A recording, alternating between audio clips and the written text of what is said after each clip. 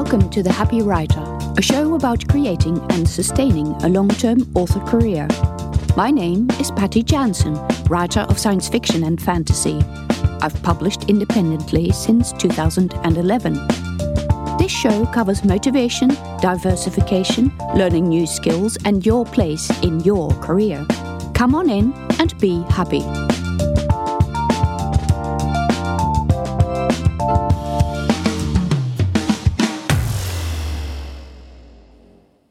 This is already episode 30 of The Happy Writer, and in this episode I'm going to be talking about a subject that gets mentioned a lot, especially by writers who are about to go wide, non-Amazon exclusive that is.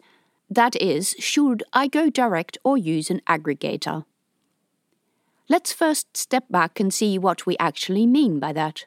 To go direct is to open accounts directly with all retailers where you can and upload your books directly to them. An aggregator will do this on your behalf, so you only have to upload your books once. Of course, they will take a cut of your sales for doing this.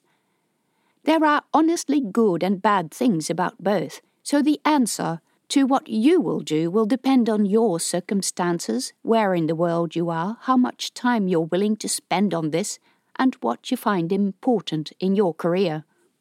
Authors can open direct accounts at Amazon, Kobo, Apple, Google Play, and many of the countries also allow you to open an account at Barnes & Noble.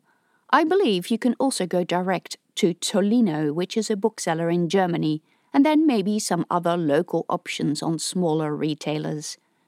But between the 5 of them, Amazon, Kobo, Barnes & Noble, Apple, and Google Play, those are the major ebook retailers. When talking about aggregators, I am talking about Draft2Digital, Smashwords, Publish Drive, and StreetLib.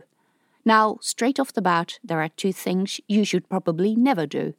The first is to use an aggregator to go to Amazon.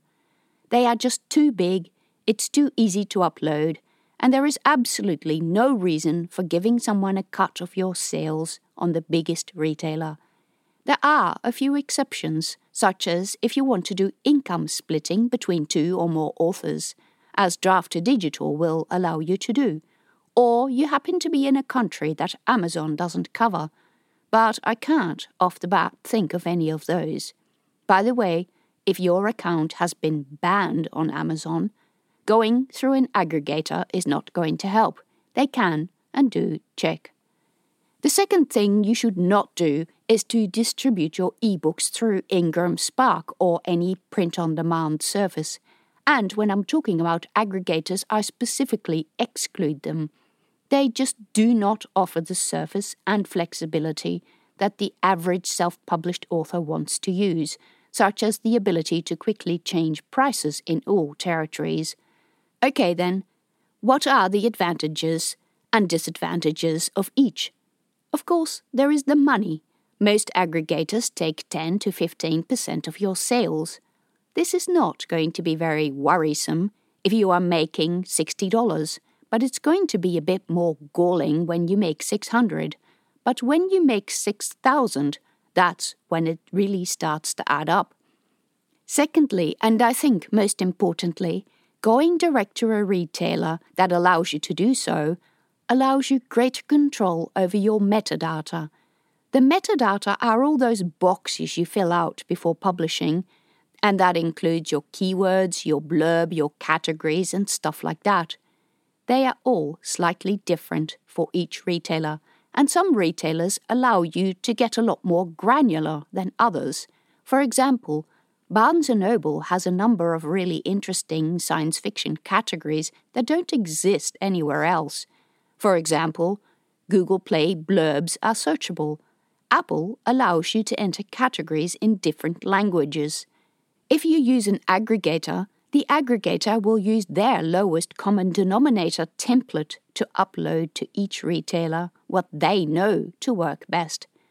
You cannot select those funky categories, and you cannot have a different blurb for each retailer.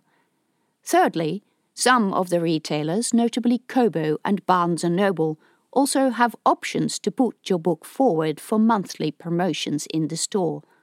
Especially at Kobo, this can be quite lucrative. Sometimes Draft2Digital runs the occasional promotion that allows you to get into Kobo promotions. But on the Kobo Writing Live website, there are several you can enter into each month. What are the advantages of going with an aggregator?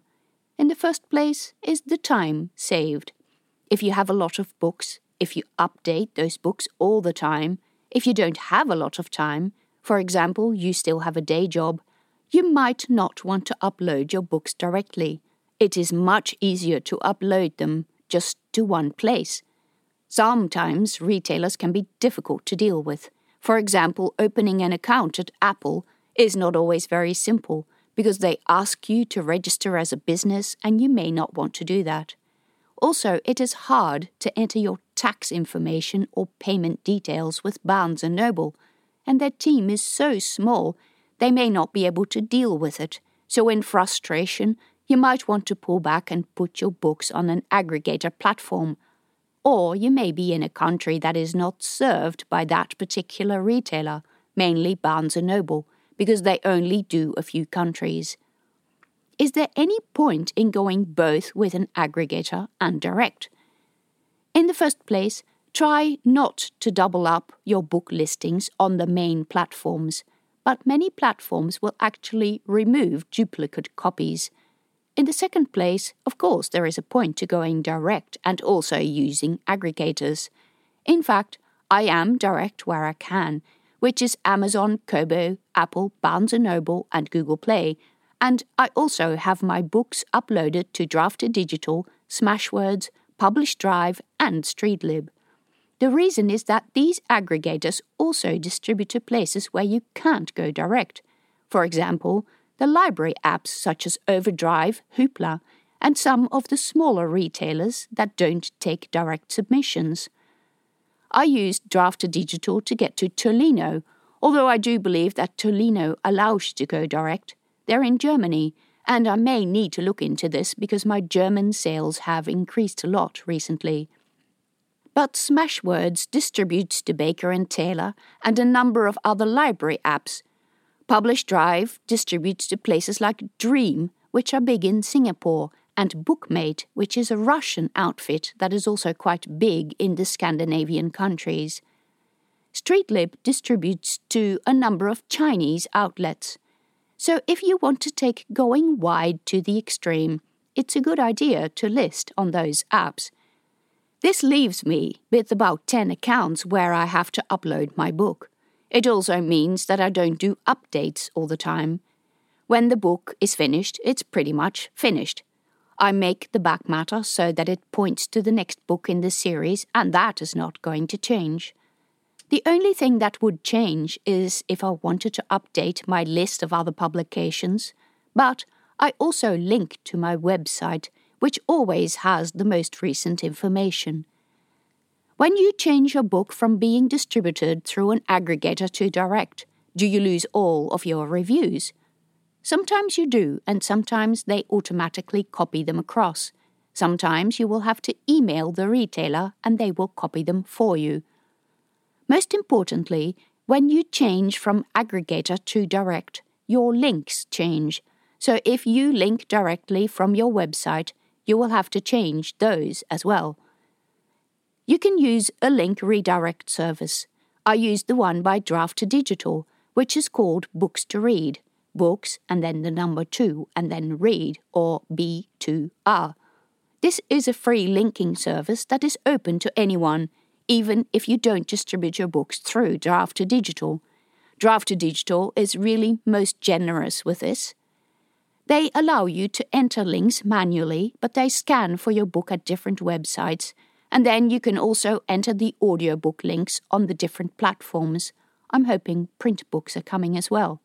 In all, it is inevitable that when you get more books and when you go wide, this type of admin increases.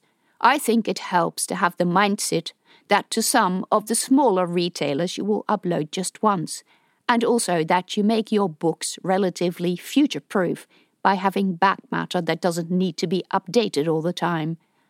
But if you are of the type that changes covers a lot, you will need to budget time for this. It is inevitable that when you get more books, there will be more admin. Thank you for listening to the Happy Writer Show.